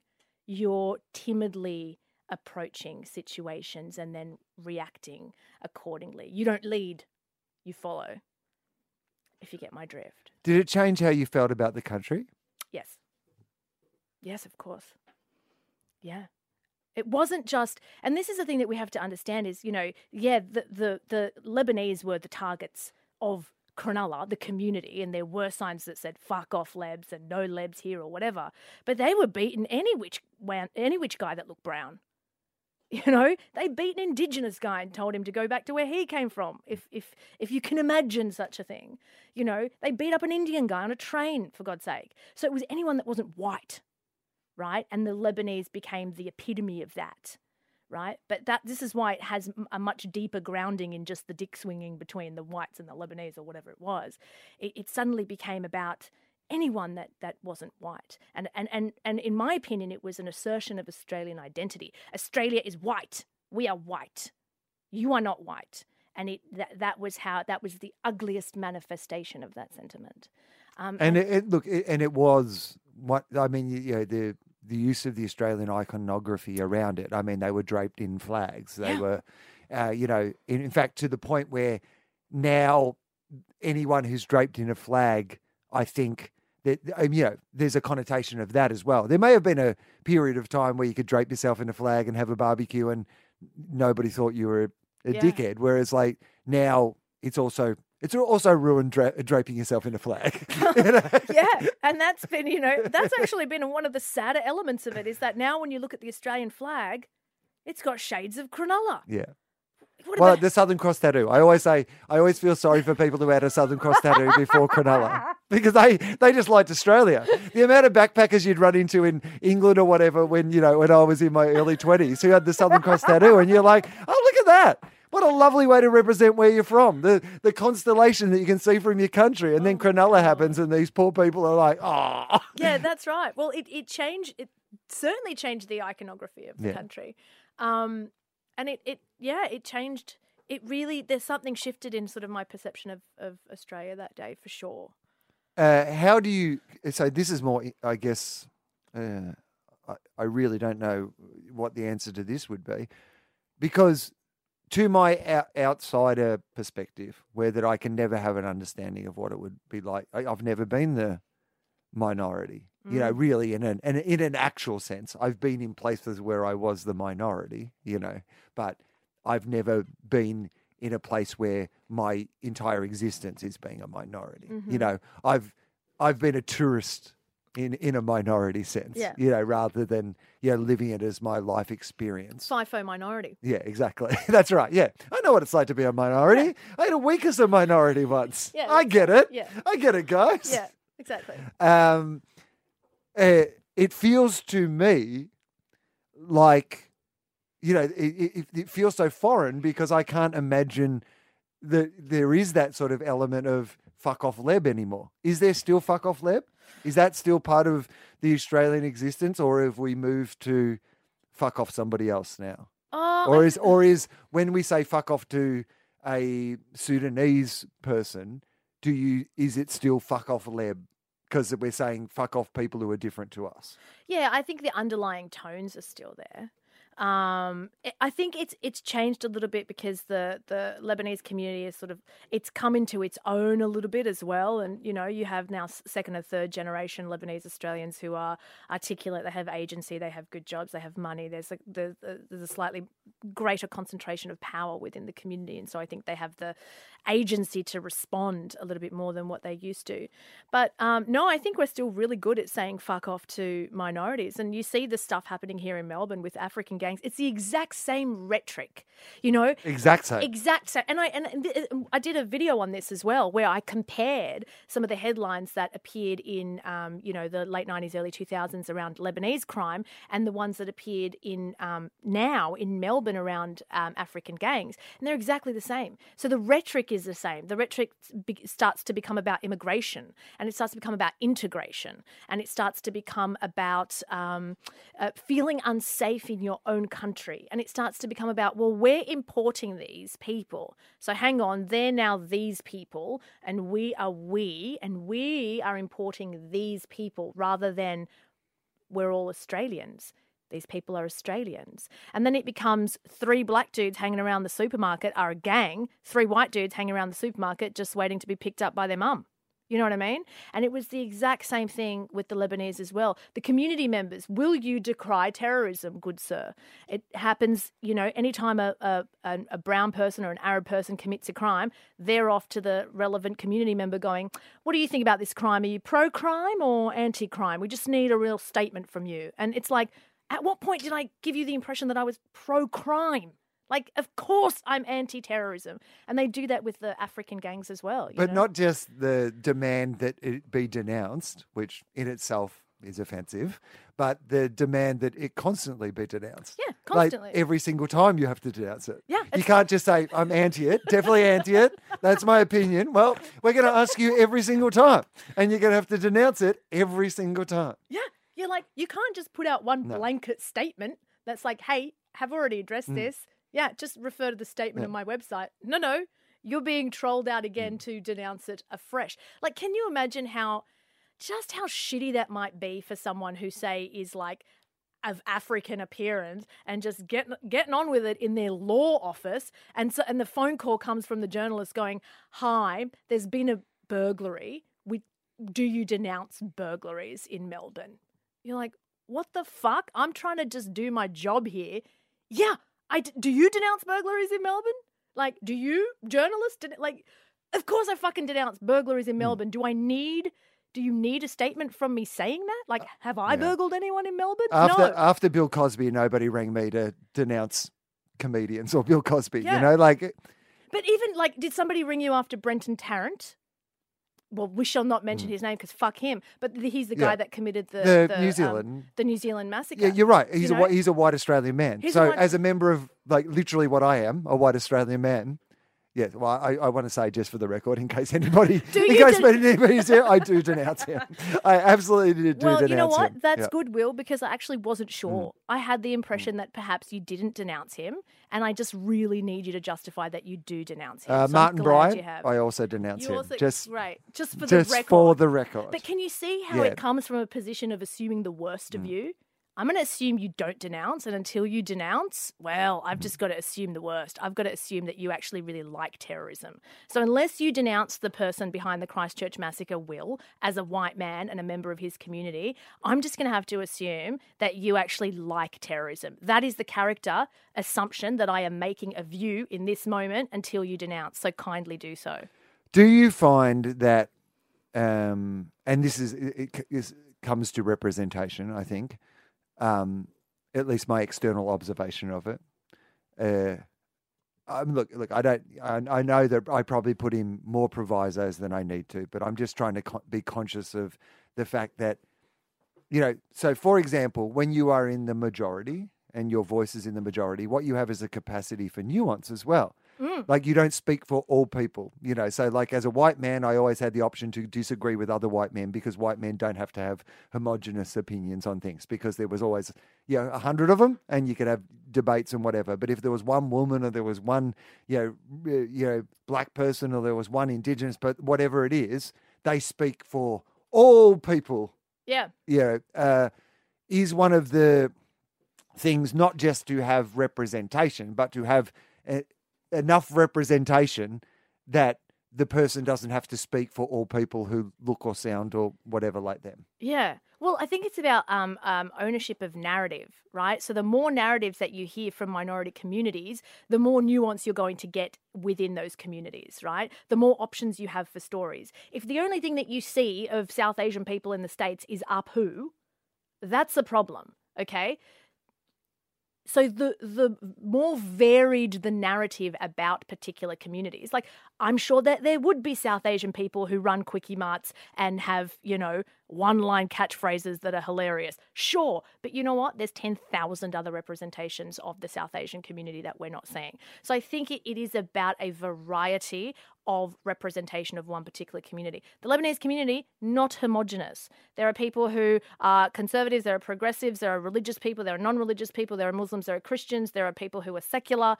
Of course, it's not a homogenous community. Is any community a homogenous community? No, but you would not know that if you weren't getting that variety of narratives from within those communities. If all you see is terrorists and thugs and drug dealers and, like zany, here come the Habib, lives, oh, look out, then that's the only thing that that's the picture you're going to have in your brain of what a Lebanese person is.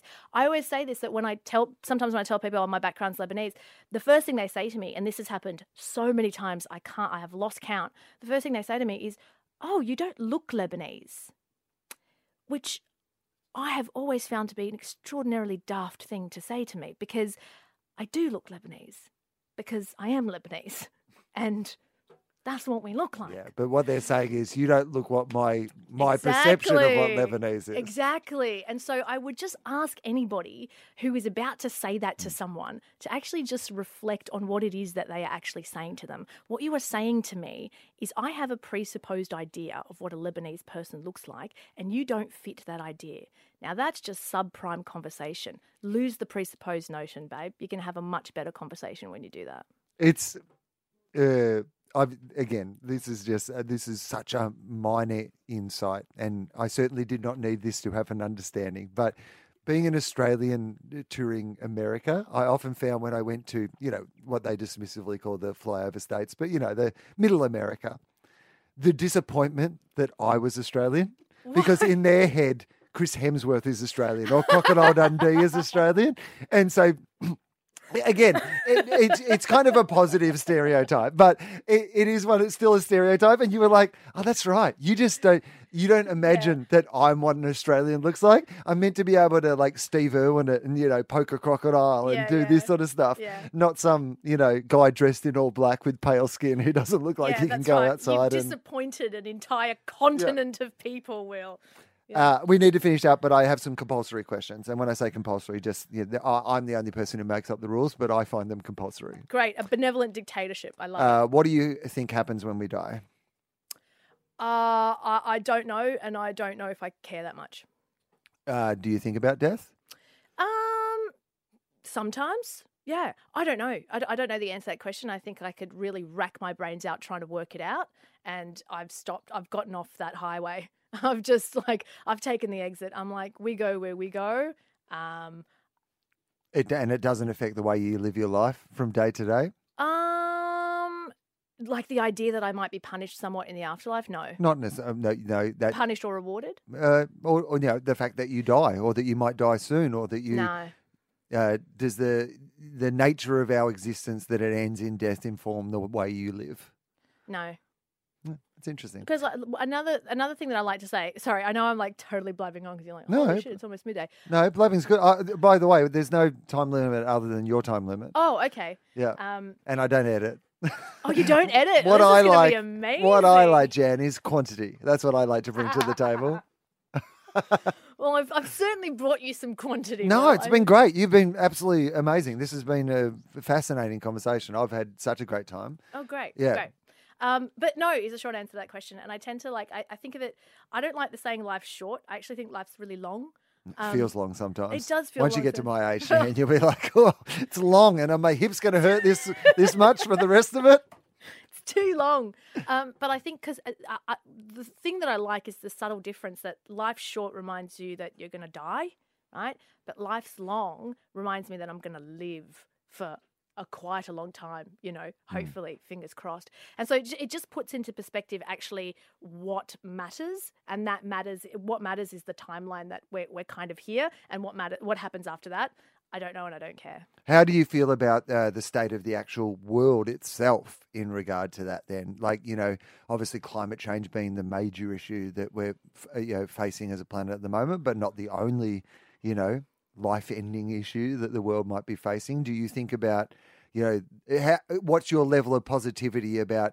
Are you one of those people who feels like the world has been through a whole bunch of other things and we will continue to go through things, and at the moment the one we're dealing with is climate change? Or do you have a more pessimistic outlook to the current state of the world where, Boris Johnson and Donald Trump are, running things and we're burning as a planet? I mean, thoughts. The state of the world, thoughts.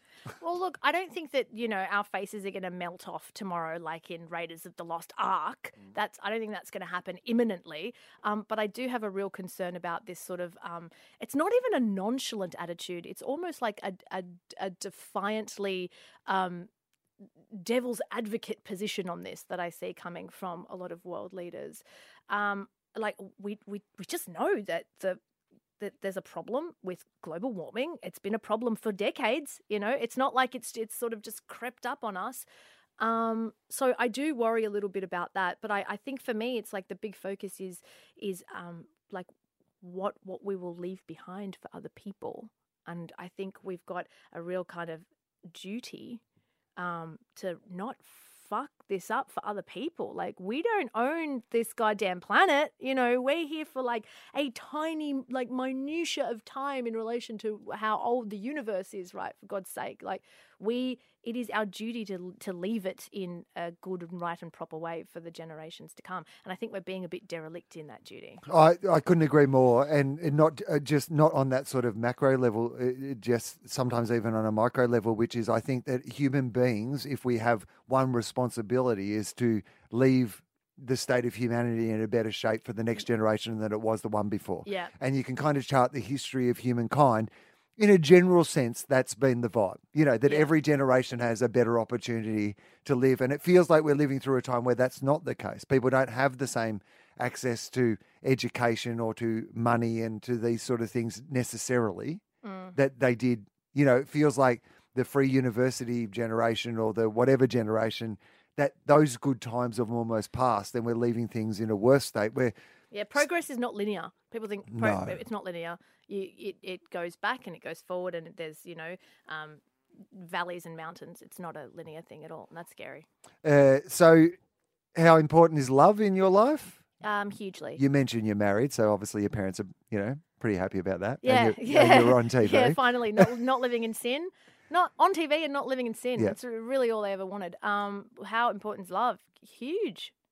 Love is everything. Love for yourself, love for your partner, love for your family, love for your work, love for your community. I mean, what is love? Baby, don't hurt me. Don't hurt me no more. Is that what you're going to say? Yeah, Hadaway. That's where I was going with this. Absolutely. Oh, good pull, by the way. Yeah. Well done.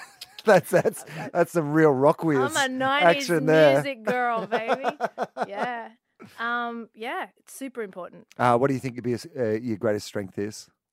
My greatest strength is my rational mind and being able to communicate. Yeah. What's your greatest weakness? I'm very impatient, and I get a little bit jealous and have a lot of FOMO all of the time. When people speak of you behind your back, what do you hope that they are saying? What do I hope they are saying? Yes, not what are they saying. Mm-hmm. I've got a list of those. We'll talk about it at the end. No, Yeah, no. What would you hope that people say of you when they speak of you? Well, I would hope that they say that I am a really great person to be around and that I add value to their life, that I'm a value add. No, that's good. I like that. I'm like, Jesus, is that what I want people to say about me? But yeah, I guess it is. Yeah, Jan, she's a real value add. Yeah, she's but real value add. I think that's a good perspective to have. If you could have a strength of somebody else, someone perhaps you admire, that you don't have yourself, what would it be? The strength of somebody. The strength or a skill, I mean, when I say the strength, it could be, when I was speaking to you earlier and you talked about your capacity for picking up language, that's something that if I was asked that same question, I would be like, I would love to have a great ear for language. I don't. I have a terrible ear for language, but it's something that I admire in others, and when I see people with a good ear for language, it's a skill that I would love to be able to have. You know what I would have loved? I would have loved to play an instrument. Yeah. And I just never got taught it. And I probably was too young to really understand the beauty that can come from really being proficient and being able to play an instrument like the cello. I just love the cello. Like if I listen to like beautiful cello, I will 100% cry every time. I would love that. If people have a misconception of you, what is it? That I am really loud and annoying. Misconception. Let me debunk that for you. None of those things. Quite clearly will. I'm sure you'll agree. Can you please agree, Will? Yeah, definitely agree. Sure. Yeah, I think people have that, or they have a misconception that I'm like, a lot of people go, oh, I feel so sorry for your husband. Like I must like henpeck and annoy my husband. And that is a total misconception. Total misconception. Like at home, you're just like, honey, look, I've had a little issue with how you're doing the dishes, and I've made the 4-minute explainer video of how you should be doing it. They're like, God, her husband must just be like having the worst time. No, he's having a good time. He's having a great time. He loves it. Well, I'll get him on the podcast and he can answer to that. He can verify, yeah. Final question. This is the standard. It's the time machine question. Got a one trip on a time machine.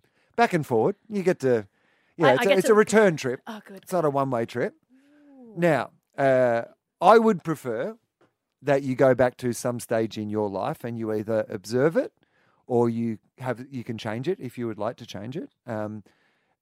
But if you don't want to go back to a point in your own life, you have the capacity to go back to a point in history and observe or change a point in history. So, time machine, where do you go? Time machine, where do I go?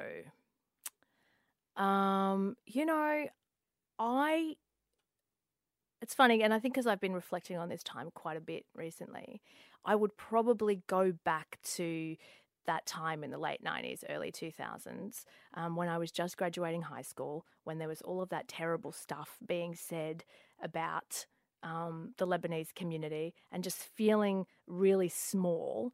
And I would just say to myself that it's all yours. If you want it, it's yours. Don't worry about anything else. If you want it, it's yours. Go and take it. I think that's what I would say to myself, and I would try and really instill that in myself a little bit earlier than what I have come to discover it. And then I would like to think that young you would look old you in the eye and just say, go back to where you came from.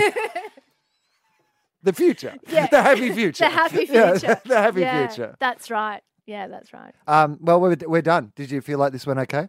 Yeah. I did. I liked it. How did you feel? I thought it was really good. Yeah.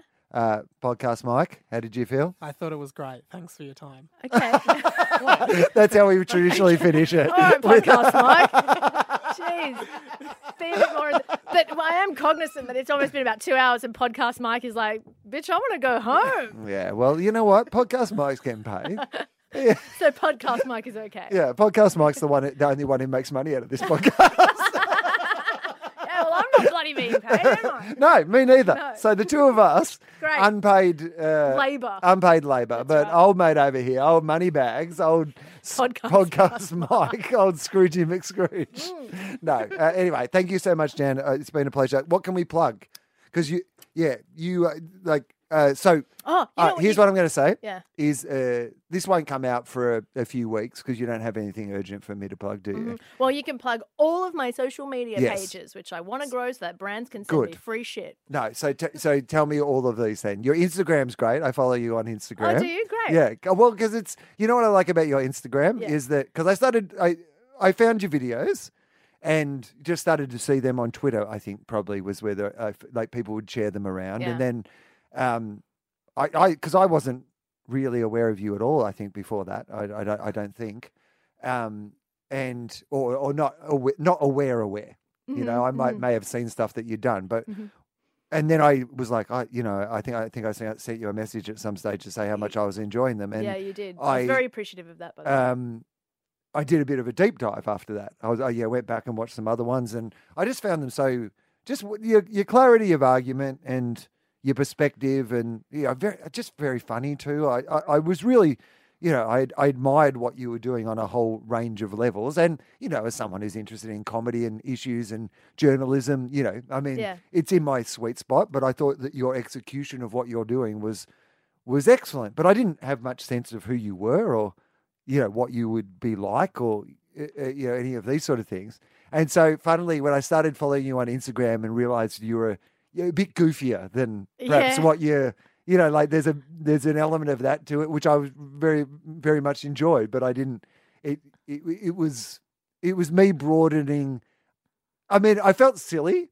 Yeah. Like there was a part of me that felt silly because, of course, if you listen to my dumb AFL football podcast, I'm not like that all the time. Yeah. And I'm not like this all the time. The idea of judging somebody by one piece of work that you've seen them do and go, well, that's exactly what they're like all the time is ridiculous. Yeah. But even I was guilty of doing that. But yeah, so you're on Instagram. What's it? Your Instagram handle? My Instagram handle is JanFran, 2 underscores. My Facebook is just JanFran. My Twitter is JanFran, 2 underscores. My LinkedIn is just JanFran. And I'm not on YouTube because I value my sanity. Or is that just because of the commentary? Yeah, a little bit. YouTube's a very different kind of ecosystem. It's an important one. I probably should be on there, but not as of yet. Okay. And if there are other things for us to plug when this episode comes out, I'll make sure that I plug them all up the top. Great. But until then, you happy with that? Yeah. That's good? I'm happy with that. All yeah. right, Thank beautiful. you. Thank you.